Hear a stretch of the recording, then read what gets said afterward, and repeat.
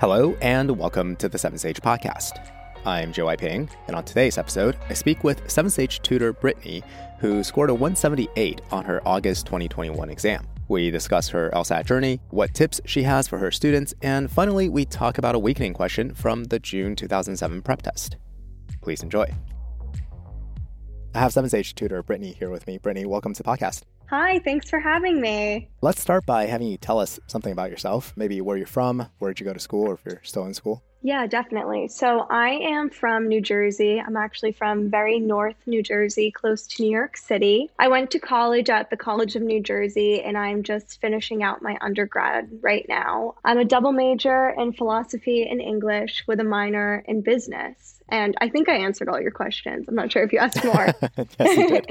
Well, that's cool. Is your major in philosophy what led you to law school, or the other way around, or maybe the two have nothing to do with each other? Yeah, so I originally began as a biology major at college. I really thought I wanted to be a doctor. I grew up as somebody that was always sick, and I really wanted to help others that were sick. However, as I went through the science classes and was learning about plants and things like that, I realized that my interests did not lie within biology anymore. So I decided to kind of change my major. I've always been a very deep thinker and enjoyed reasoning about the world. So I took on the philosophy major, and I found that, law, philosophy, and also healthcare rights can all go together. So that kind of brought me to take the LSAT and hopefully become a health lawyer one day. Oh, very cool. And you're still in school? Yeah, this is my last semester. I'm finishing it out. I was going to graduate a year early. However, I didn't want to graduate online in the virtual environment. So right. Yeah, so I did the normal 4 years. I was going to do only 3, but it's okay.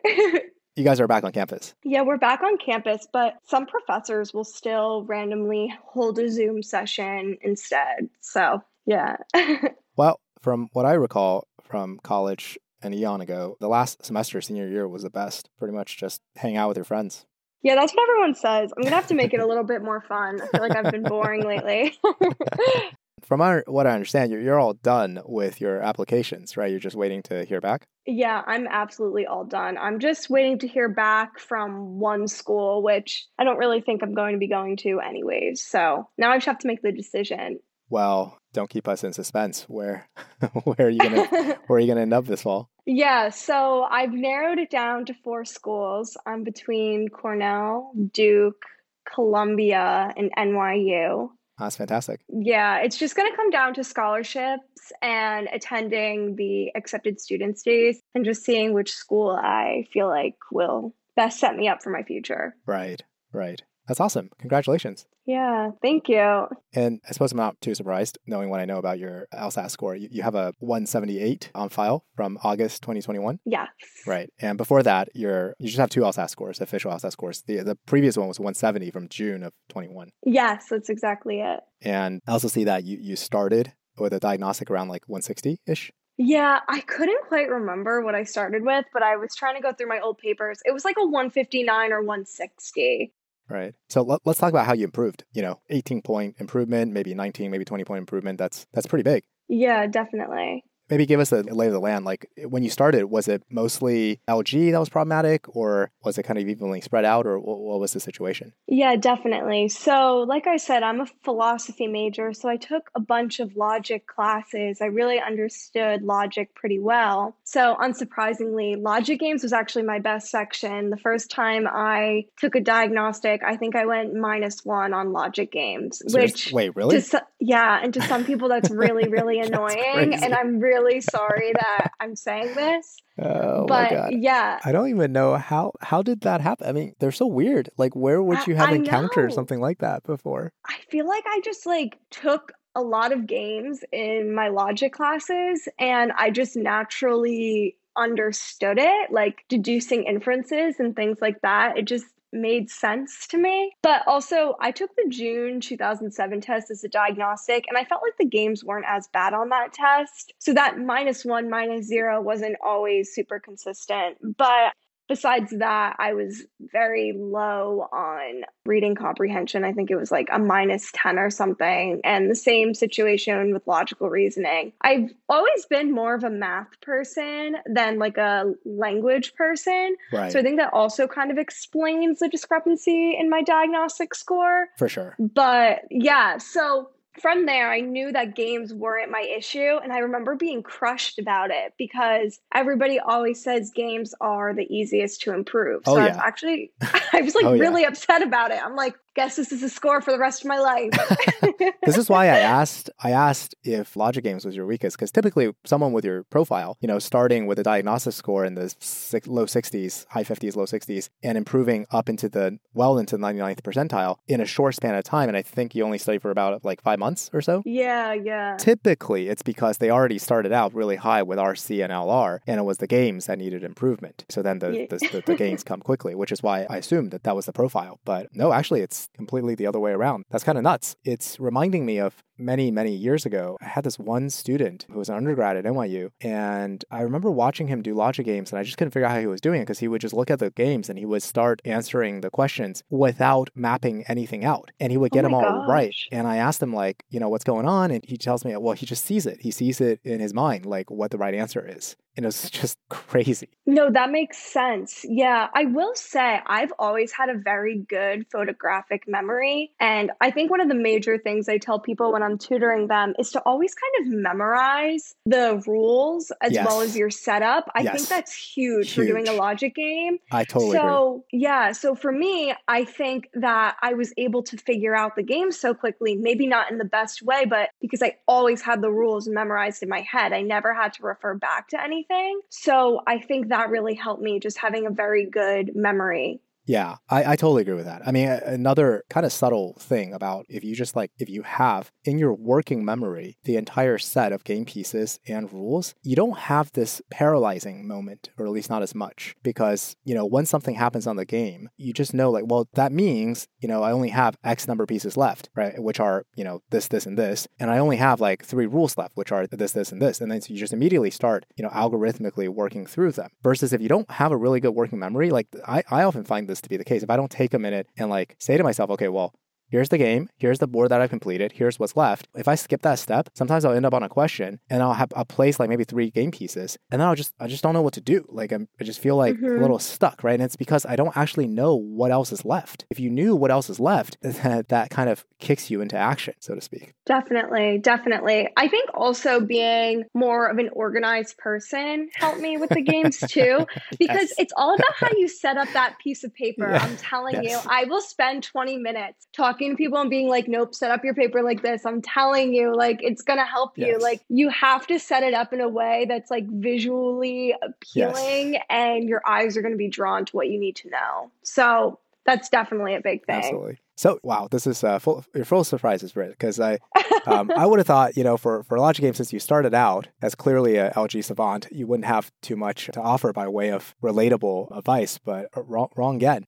Everything you're saying is so good. It's super helpful. Even, how'd you figure this stuff out? Like if you were already, starting out so high with logic games? Yeah, so this is kind of weird. My brother actually studied for the LSAT and he used a different company. Needless to say, my brother is now in medical school, no longer studying for the LSAT. But he kind of was the one that talked me through it because he is the same person as me when it comes to like intellectual stuff, and his games were perfect and it was everything else that was bad. So the number one thing he said to me, he said, this is all a mind game. And he said the same thing about the MCAT. You have to trick yourself into whatever you're reading is the best thing that you will ever read in your whole entire life. And you're going to use this information every day for the rest of your life. And for some reason, that kind of motivated me to study and learn more about what I was doing. And I found that because of where my weaknesses were, a lot of the things I had to do were outside of actually studying, like sitting down and reading an LSAT book. So I actually just started reading, and I tell all my clients this, but I started reading this book called Big Ideas Simply Explained, and they have all different topics. So they have like philosophy, they have science, they have art, they have all different things. And it just introduces you to little topics in small pieces. So I would read a section on that, like say I was learning about metaphysics in one of the little chapters. I would walk away and I would have to tell myself a summary of exactly what I just read, because I thought reading for structure kind of would parallel what I was doing on the LSAT, because I don't have the best attention span in the whole world. So I knew that that's kind of what I needed to focus on. And then for logical reasoning, it was kind of hard for me to figure out how to get better. I eventually ended up using Seven Sage in like my last month of studying, and I felt like that helped a lot. But for me, it was mainly assumptions and understanding that the LSAT is testing me on the relationship between two things, between premises and conclusions. If you just like read it and you're like, oh, I could strengthen this by saying blah, blah, blah, like you're not really focusing on the logic of it and the relationship. So I feel like that was something really big for me too. Yeah, okay. So if I understand what you're saying about the book that you were reading, it sounds like that helped you quite a bit with reading comprehension. Definitely. Both in terms of introducing you to the kinds of subjects RC covers, which is wide, right? RC covers all sorts of subjects. So having like a shallow understanding of a wide ranging subject is very helpful. So that's what the book kind of introduced you to substantively. But also the way that you utilize the book, the way that you read the book was also helping you, because you would not just read the book, you'd read the book and then walk away and try to do what in RC we call low-res summaries, right? Structural summaries of what you just read. So people often say that it's helpful to read outside material to prep for RC. I think a really important caveat on that is how you read that outside material is super important. Like if you just read it and you're not flipping on that RC switch as you read it, and by that I mean trying to extract out the structure from it, right? Forcing yourself to do the low res. I mean, I wouldn't go so far as to say it's not helpful, but I was certain to say you're still leaving a lot on the table. There's still a lot more you could be doing. Yeah, definitely. That sounds fantastic. And for LR, I think the point you made about the relationship is super important, because so many wrong answer choices are precisely baits. They're baits in the frame of like, I told you this argument in the stimulus, but forget about the premises. Just look at the conclusion. And here's another idea that kind of relates to the conclusion in sort of the right way. That's usually not the right answer. Almost 99% of the time, that's the trap answer, especially for straight-getting and weakening questions, right? Because it's not about like independently doing something to the conclusion. It's about improving the relationship that the conclusion already has to the existing premises and conclusions. That's a layer of abstraction above the beta task that I described earlier. Definitely. Yeah. Yeah, it's a bit harder, but that's what the LR cares about most of the time anyway. Yeah, I also would walk around and listen to what people said and try to like pick out what was their support, what was their premise, and what were they trying to convince me of, what was their conclusion. Found that like bringing this stuff into real life, I really took what my brother said, like studying this stuff and making it that it's the most important thing ever. I really took those words seriously, and I would like pick apart people's words looking for premises and conclusions. So that was definitely very helpful. Even I think even taking what people are saying and making explicit what their argument is. I think that's really helpful too, because often people don't talk in a way that's like explicitly, I'm going to make an argument, here are my premises and here's my conclusion. Often it's implicit. They're making an argument. Maybe they don't even realize they're making an argument, but you can reformulate whatever it is that they just said into, well, okay, I think you're trying to persuade me of X and your reasons are A, B, and C. So that means you have an argument. Yeah, that's really helpful too. You studied, like you said, for about 5 months. Were you in school when you were studying, or was this mostly during the summer? Yeah, so I started studying during the COVID world. So yeah, I was in school, but it was all online. So not that I was studying during my classes, but it was a lot easier. I find that online school was much, much easier. You didn't have to worry about like walking from one class to the other. So that definitely helped. And I was also working a part-time job remotely as a paralegal for a law firm. So I am someone that thrives off of being busy. That's how I learn the best. That's how I do the best. Yeah, I was going to say, sounds like a busy schedule, having part-time work and full-time school. And on top of that, you're studying for the LSAT. So does that just kind of prompt you to be super organized about your calendar, about your schedule? Yeah, everybody at like that tutors, they make fun of me, but I love PowerPoint, and I will make a PowerPoint for each day of my life and organize it hour by hour on what I'm going to do. And I think it's so fun because I get to to like decorate a nice little PowerPoint, and it gets me excited for my day. So that was like a very efficient way of dividing my time and just figuring out, okay, when is LSAT time? When is school time? When is work time? So that definitely helped me. Awesome. And do you recall, or maybe you could just consult your PowerPoints, approximately how many hours a week would you say you put towards LSAT? Yeah, so I'm thinking I would probably do like 2 hours a day. I'd say it came out, and but a little more on weekends. I'd say it came out between like 15 hours a week, 20 hours a week, like somewhere in between there. Gotcha. So not a full-time thing, just like making sure I did it every day for a couple hours. What did you find was the hardest part of studying for the test if you had low points? Yeah, definitely. So one of the hardest parts was obviously just the mindset. So I get like very, very anxious when I have to take a test, as I'm sure almost everybody taking the LSAT has to go through. And I would always go to my mom for reassurance. I'd be like, do you think I've studied enough? Do you think I studied enough? Just like I would like look for these reasons to stop studying. But it was when you try to like control situations like that, you lose control by asking my mom for reassurance. I was losing control over the thing I needed to control, which was my LSAT score. So just being confident in yourself and making sure that you allocate the right amount of time and that you dedicate that time. And when you're in that time, you actually are effectively studying. I think that's a major thing that I had as an issue was effectively studying. I didn't know what I was doing. I would like throw up a random schedule, do it. Like sometimes it would work, sometimes it wouldn't. So definitely like mindset and coming up with a schedule to study was a big issue to me. And then also motivation, just getting through reading comp passages. I would never want to subject myself to that again, like doing millions of reading comp passages. I just think they're torture. Like, I'll be completely honest. So that was another thing that was a struggle. Well, I find it a shame that you don't want to find out more about sea turtle migration patterns. I know. I know. I'm going to need that information like next year too. So I better get back to reading.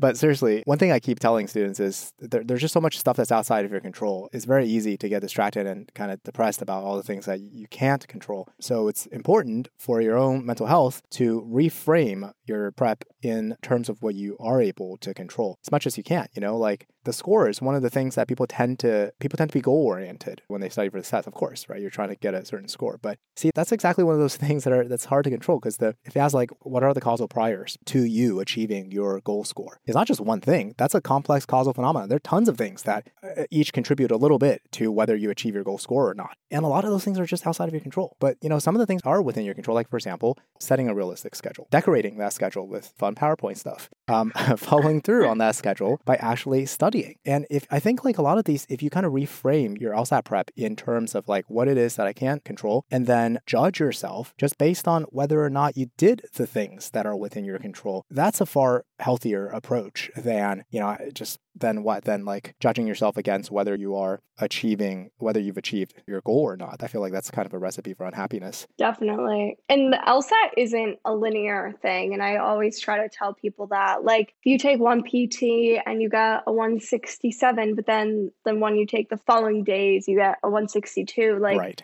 That's completely normal having variations like that. And I think that's something that gets people down a lot and then kind of discourages them from studying or encourages them to study in a way that's just not conducive to the LSAT. So that's something definitely for people to be careful of. Just don't get too down by the numbers all the time. Yeah, totally. I mean, especially like initially when you see a bump, it's very common for people to kind of plateau for a while and then they see a bump in their score and then they get all excited. But then the next prep test, they're down back to close to their plateau. But, you know, the bump is to be interpreted as, look, it's possible, right? It's definitely possible. You know, it's all, this is why the test itself has a plus or minus 3-point score band, because even the LSAC recognizes that your particular score on that day is just an indication of what your potential score band range is expected to be if you were to retake the test. So there's variation built in. But having said that, like, did you experience, like, how was your ride from 160 up to 178 with that? You got off the bus at 170 for a hot second before. Yeah.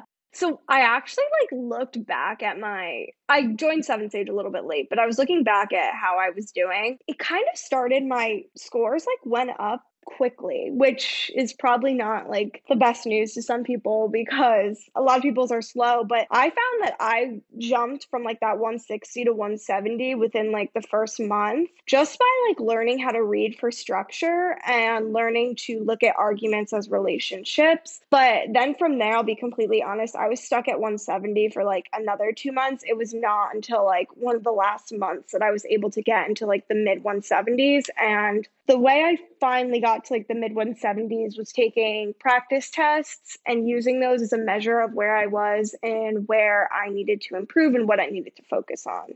I see. And so first, I guess the 10-point jump from 160 to 170 doesn't sound super surprising given your background. And, you've already identified the key weaknesses for yourself. So once you've patched up reading for structure for RC, and once you patched up the fact that you're doing argument analysis for LR, it makes sense that your scores improve.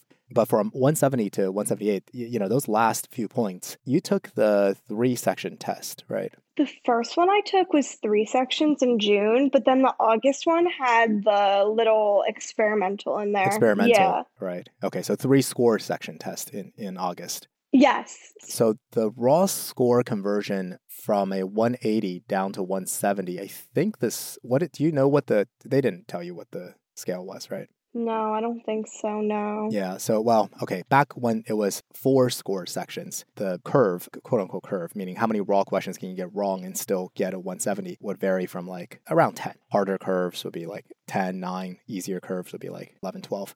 So perhaps the curve now is much more stringent because you only have 75 scored questions. So that means for your last 10 scaled point jump, you're looking at missing only, 7 questions? 6 questions? Yeah, that's interesting. Yeah, I didn't even think about it that way. I think it was the way I did it was one of my big things towards the end was sufficient assumption questions. I don't know why. It was just always those. And I remember reading people saying, like, listen, these are the ones that if you want to be a high scorer, they need to be like freebies to you. So something that I really liked, and I always watched you do it in the videos, was kind of just simplifying it into letters and seeing where the gap was and filling in that gap. Like I said before, I'm a very big numbers person. So instead of letters, I always use numbers. It's a proof. Right? It's like a proof. Yeah. But that way definitely helped me. And there's a decent amount of sufficient assumption questions on the test. So that definitely helped me get like maybe 1 or 2 or 3 more questions right. Also, I find that using those numbers again with like the parallel reasoning or the parallel flaw, although it can be time consuming, that helped me get those answers right too. And then just for reading comp, I started writing small little notes and doing a lot less highlighting. So I came up with my own little thing. It was called MAVOT.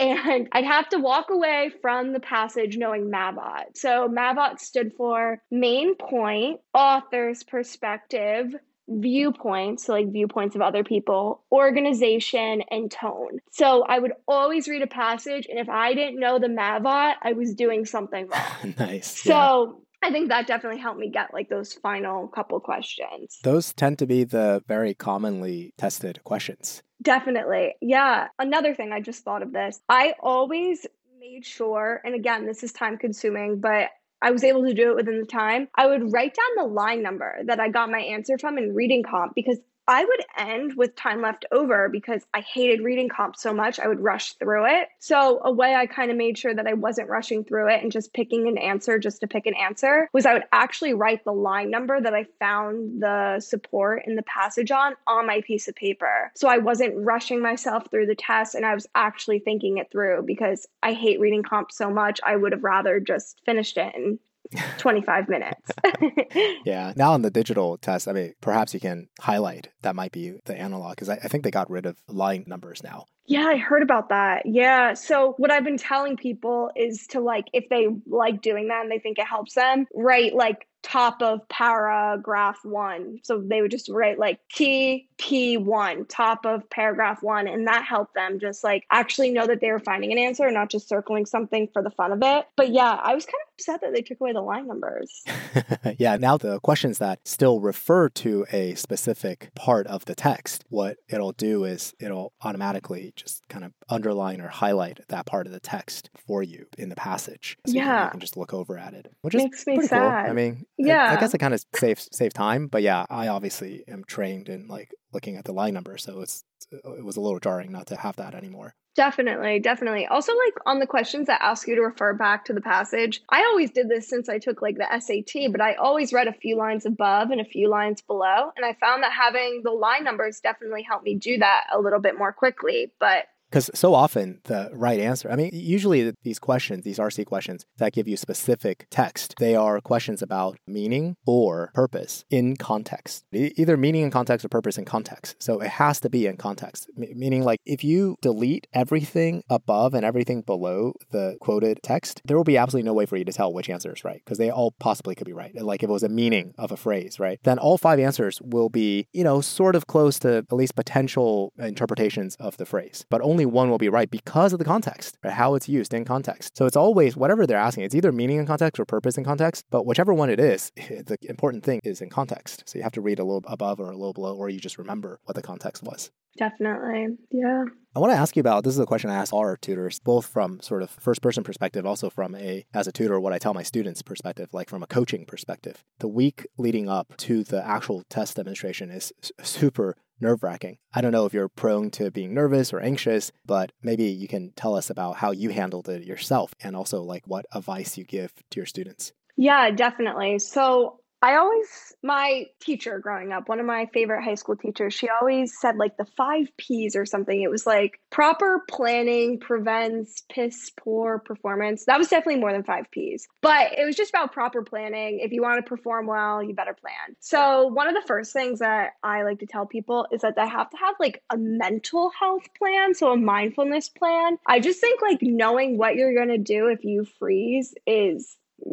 what you need. So I always tell people to like go look through some mindfulness things. So like one of them is the 5 senses drill. I don't know if you've heard of it, but it's what are 5 things you see? What are 5 things that you can, I forget what the next one is. It's 5 things you see, 4 things you feel, 3 things you hear, 2 things you smell, and 1 thing you taste. And basically the whole goal of that is just to kind of get your mind at ease and put your head in the game. I always tell people to do that before they took the test and also have like a smaller modified way of doing it in case they freak out during the test. So I'd be like, okay, if you freak out during the test, come up with a 5-second plan that helps you. Maybe just notice 1 thing you feel in the room. Notice that for like 2 seconds, then get back into it as like a little mental restart. So just that's one of the biggest things I always tell people is to have a plan in case you freak out.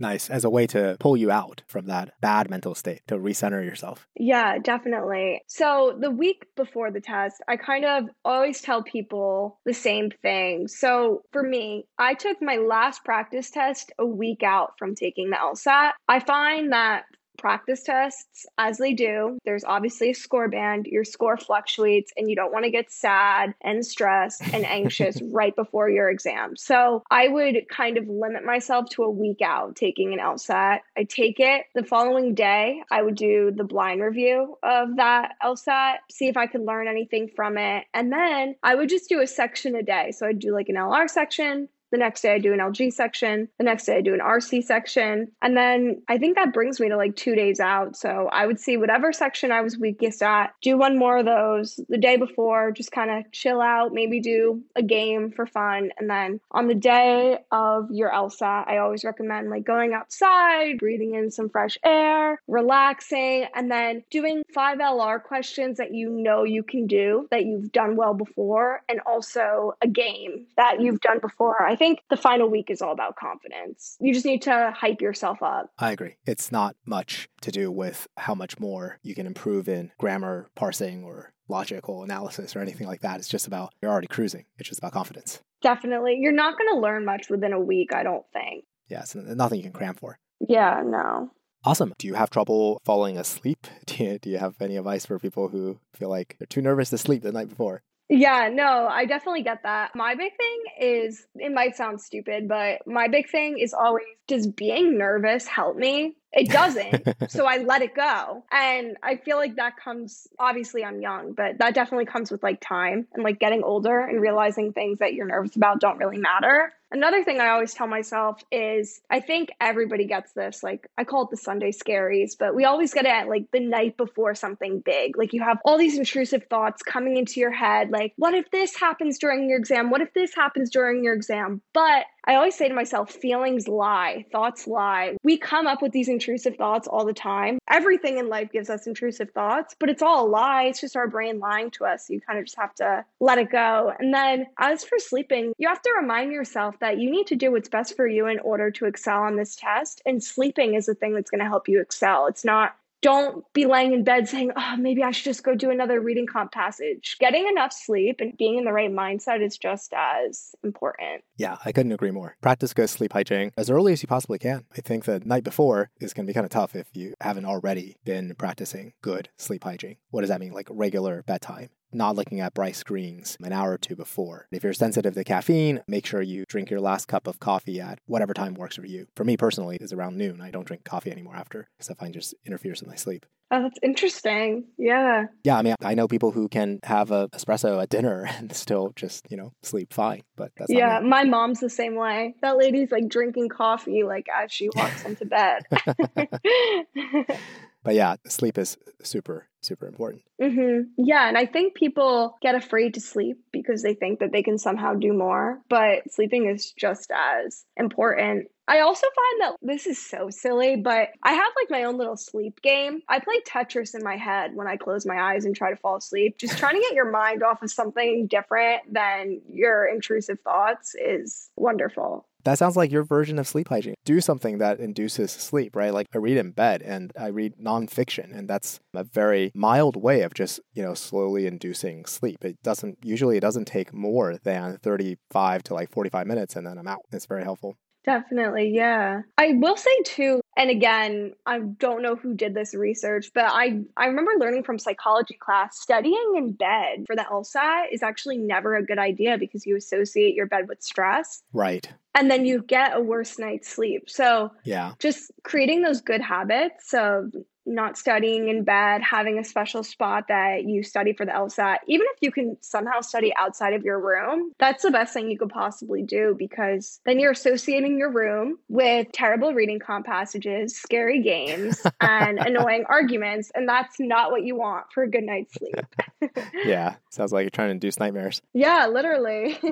Let's talk about your June 21 score of 170 and then your August 21 score of 178. So when you were heading into June, is this what you were kind of expecting to get? Were you prep testing around a 170? No, so I was actually testing decently higher, like probably like a 175. However, LSAC was very good about this, but my proctor didn't mute herself during my exam. Oh, no. And I had no idea that that was abnormal because I had never taken an LSAT before. So, side note, before you take your LSAT, learn how to be a very good advocate for yourself and to speak up if something's not right. I think I did this in August, and I always tell people this. Have an honest conversation with your proctor before you take the exam. Like, hey, if you need to pause my time, like if you need to say something to me, please pause my time and then say it. Or say something along the lines of, hey, as soon as we start, can you please make sure your microphone's muted?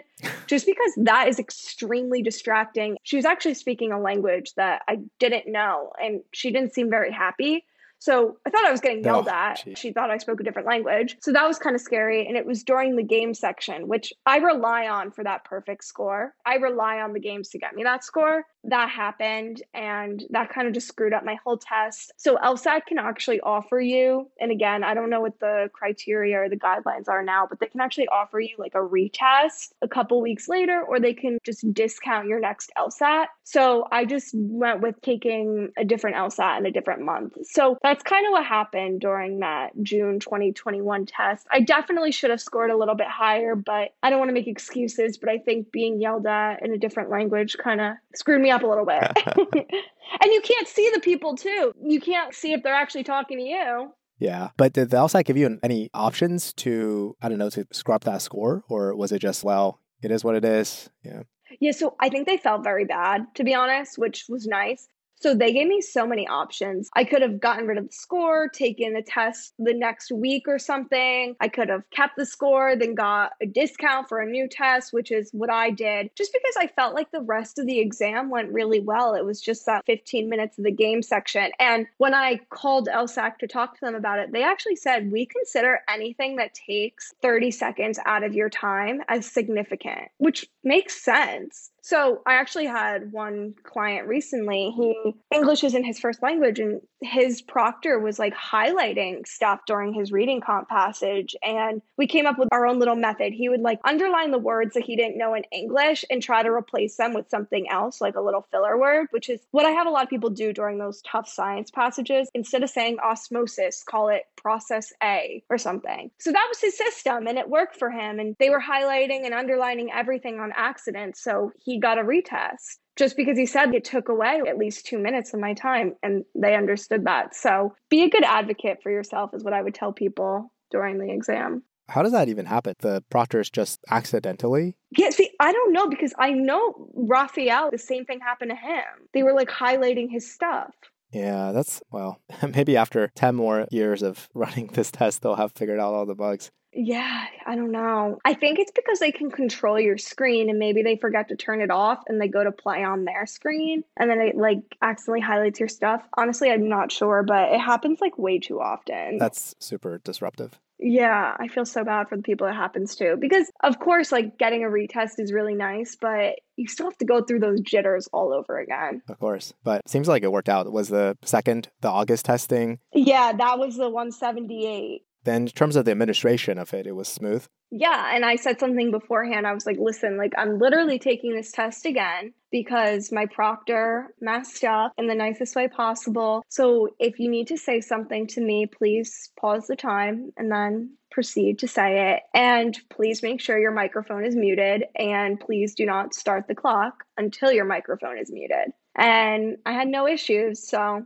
it worked. Very nice. And as far as you know, the proctor is proctoring just you, or can you infer if I feel like it's just you. Okay. Because I've had people tell me that the proctors move your paper closer to like the screen and stuff. And I feel like if you're watching multiple people, you like, I don't know. Right, I feel you like don't have you the won't be bandwidth to that notice all into these it. things, right? Yeah.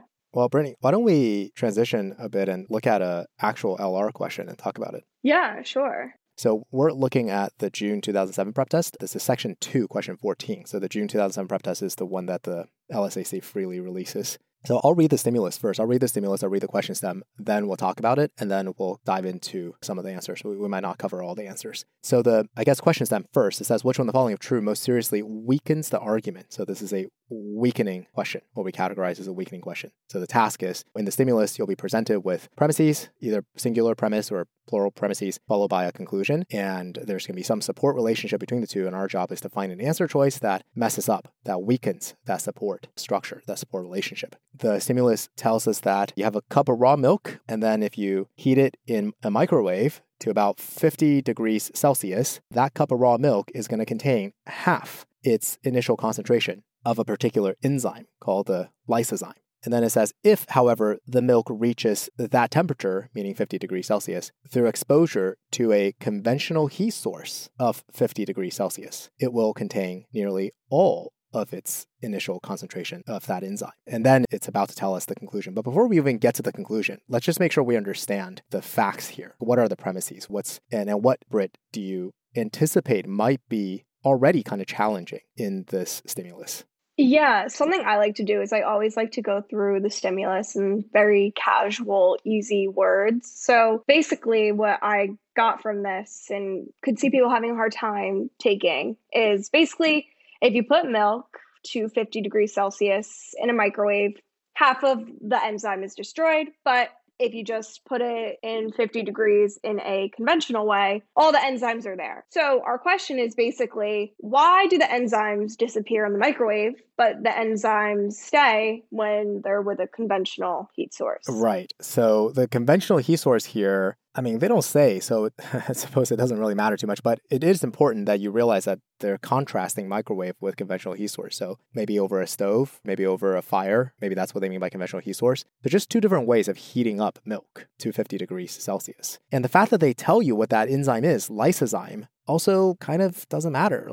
So what if they said it wasn't lysozyme? So what if they said it was mysozyme or disozyme or whatever it is? Yeah, literally. Like I think these are just kind of little bits of distraction. So a lot of your training kind of kicks in. If you've done this a lot, you're able to focus on what's actually important here. What's the signal here? And what's noise? So the signal is that you got the phenomenon being described as two different ways of heating up milk to 50 degrees Celsius. One through a microwave, one, let's just imagine, on your stove. Yet the results are different. For the microwave, half the enzyme is gone. For the stove heated, that's not the case. So the setup here is very familiar to a different kind of question called the resolve, reconcile, explain question. Typically, in that kind of question, that would just be the end of the stimulus. And then it's like, this is puzzling, isn't it? It's kind of weird, isn't it? What is the resolution? Can you come up with a hypothesis that explains this puzzling phenomenon? So in weakening and strengthening questions, some subset of those questions, what they do is they give you the same setup from RRE stimuli. And then instead of asking you to find a hypothesis in the answers, they take that hypothesis, they stick it into the stimulus as well as a conclusion. And then they ask you to do something in addition. So here we see the author attempting to explain this discrepancy. The author says, therefore, I know what's happening. Here's my hypothesis to explain. I know what's happening. So what's destroying the enzyme is not just the heat, because after all, I just told you they both heat up to 50 degrees, right? So it's not the heat that's destroying the enzyme. It's the microwaves themselves. It's the microwaves that generate the heat. That's what's destroying the enzyme. So on the face of it, seems like a decent hypothesis. Yeah, it seems decent, but I always tell myself with weakening questions, the person saying the stimulus is my arch nemesis and that there's something wrong with what they're saying. So if you're ever doing a weakening question, I don't know, is it an ex-boyfriend, an ex-girlfriend, a teacher you didn't like? I always pretend it's someone not so swell in your life saying it, because I think it's easier to criticize people and things that we don't like. So I think by looking at it with that like critical lens of someone that you don't love, it's actually easier to see an issue or a way to find an issue. Okay, so how would you respond then if this was your ex-boyfriend who left you totally devastated?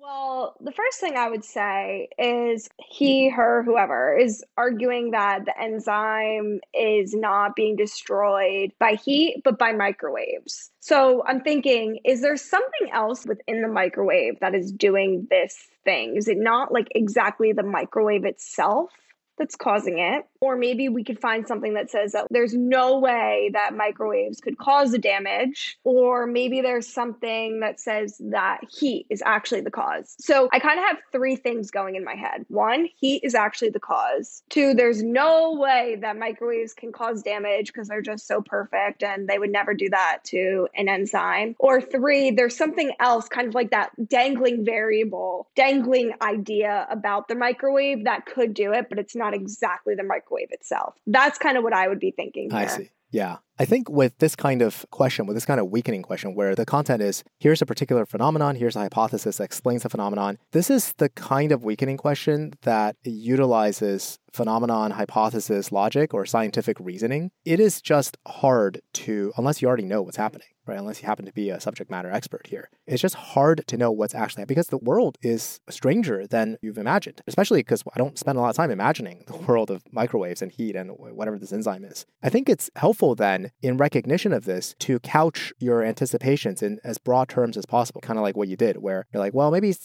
heat, maybe there is something about heat. I don't know what. Based on the information here, it seems like it's not heat. I mean, both are 50 degrees, so I don't know how it's heat. But then I also don't know too much about microwaves and at the molecular level how this works. I don't know too much about conventional sources. I don't know how much, right? So just having that, I guess, sense of humility about your knowledge of the empirical world is helpful. And then, of course, similar for microwaves as well, for you to go into the answer choices. But in terms of weakening, if you recognize the structure here is the premises are present a set of phenomenon and the conclusion is a hypothesis purporting to explain the phenomenon, what do you tend to look for structurally in the answers in a weakening question?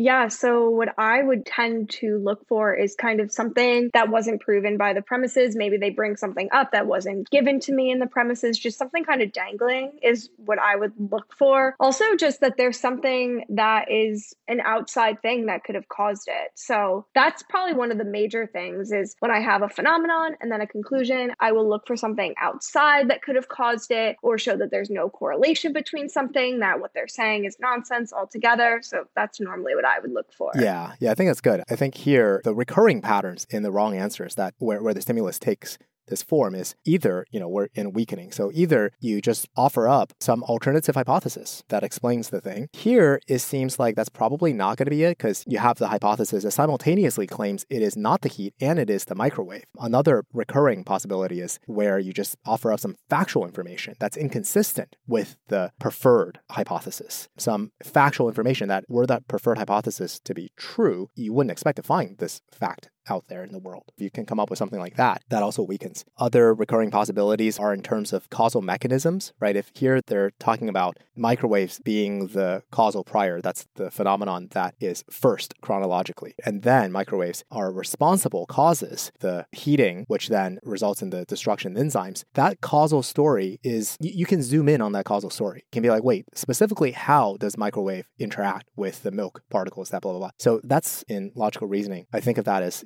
seeking out a causal mechanism, a more detailed causal story. So that often is where the right answer resides as well. So I think with all that in mind, maybe we can look at some of the wrong answers. I don't want to look at all of them, but maybe let's look at answer choice C, which is a super popular wrong answer. It says, a liquid exposed to a conventional heat source of exactly 50 degrees Celsius will reach that temperature more slowly than it would if it were exposed to a conventional heat source hotter than 50 degrees Celsius. Yeah, I could see why people pick that for sure.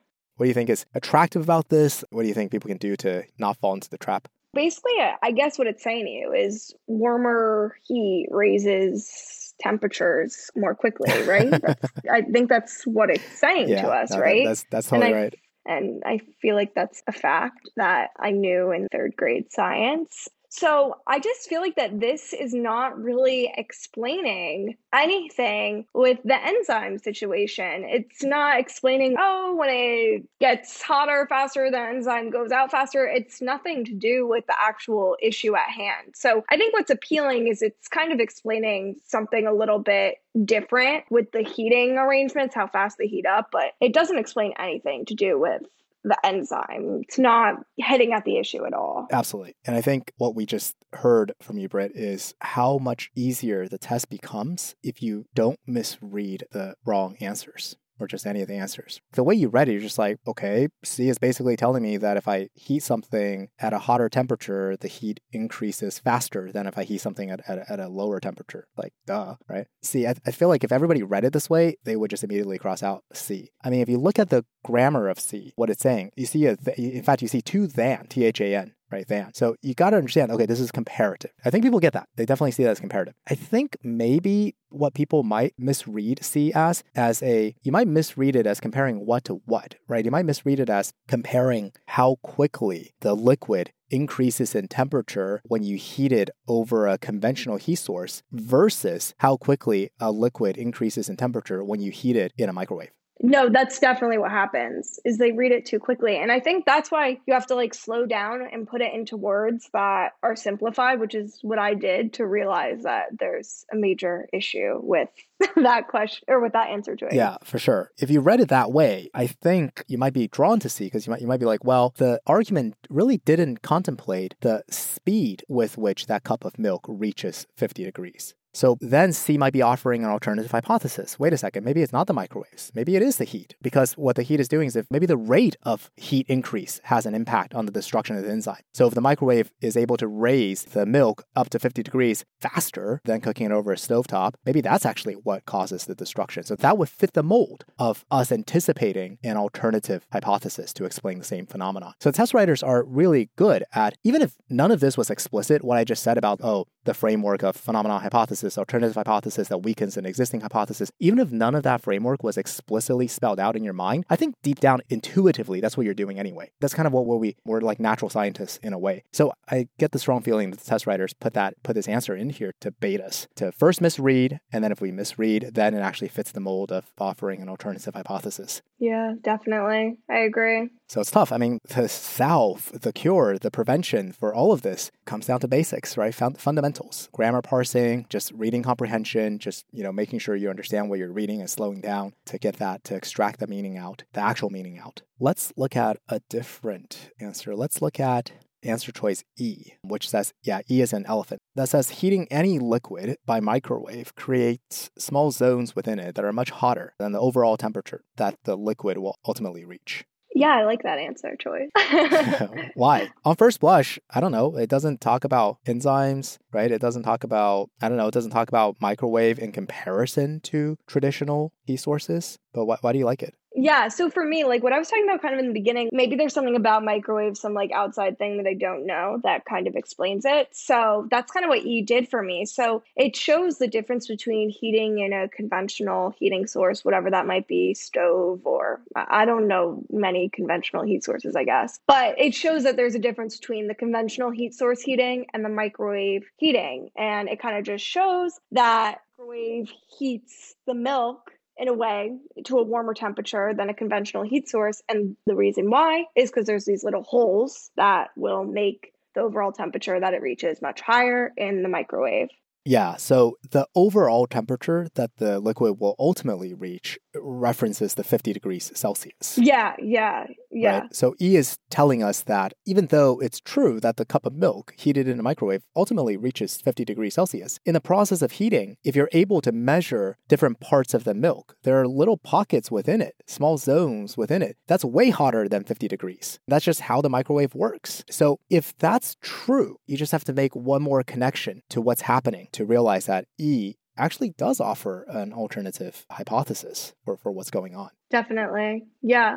Yeah, like if this is true, if the milk has pockets within it that is far higher than 50 degrees Celsius, then wait a second, then how do you know it's not the heat, but the microwaves? Yeah, exactly. Yeah. And I think that one of the issues with this question, I mean, issues meaning for like people taking the test like us or thinking about the test like us, is that it doesn't mention the enzyme within it, which might make somebody cross it out and go out of scope. But what I always do is I kind of read the answer choice and say, what does this do to screw up the person's argument? Because it's a weakening question. And exactly as you said, it does screw up their argument. Thus, it is a very good answer. So one of the things is just be very careful that you don't eliminate things. And I'm not speaking to you, JY, I'm speaking to everybody else, but be careful you don't eliminate things too quickly. I actually have people that I tutor a lot record themselves taking an exam, and we will watch them eliminate the first thing because they deemed it out of scope. But it did something, and it did the right thing for what the question stem was asking. Totally.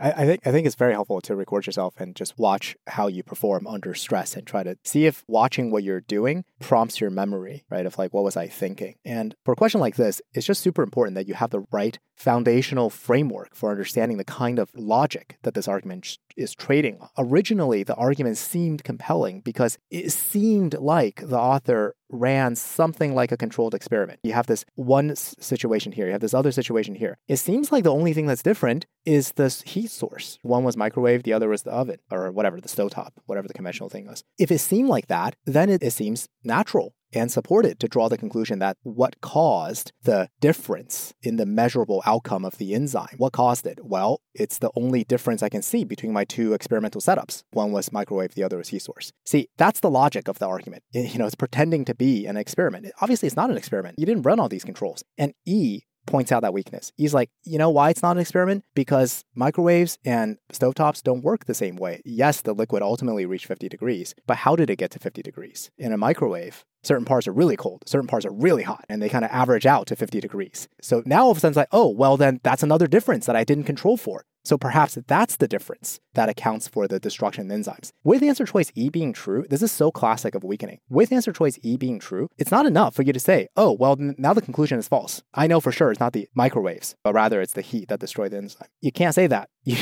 All you can say is that your original argument isn't that strong anymore, supporting that conclusion. I don't know. It could still be the microwave. You just need to run a different experiment. This time, actually control for the heating. Make sure that you don't have this crazy variation in the heat. And then see what happens. And then you'll know if it's microwaves or if it's the heat. Yeah, definitely. That makes sense. Yeah, I feel like it's common that it might not damage the argument to no end, but if it does a little something. Yep, definitely. I mean, that's one of the recurring flaws, that they test. Like a lot of flaw questions they do that. They give you someone else's argument, and then the author calls out an assumption that other people made. They give you other people's argument, author calls out an assumption, and then the author himself or herself goes on to commit a logical flaw. I see, now I've shown that your conclusion is false. Like, whoa, hold on a second. You haven't actually. You've just damaged an argument. That doesn't mean you've proven the conclusion that, the conclusion is false. But yeah, it's all kind of related. Maybe we just stop here with these two answers. I have kept you here long enough. Britt scored a 178 on her August 2021 LSAT. She's a 7th tutor and a future law student.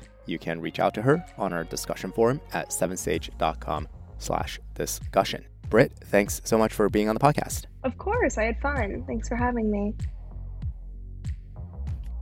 Hi, everyone. Thanks for listening.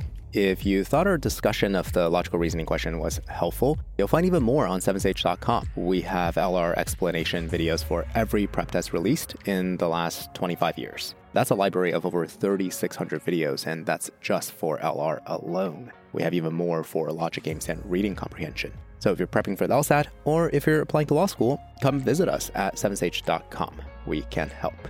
That's it for this episode. Take care of yourself, and see you next time.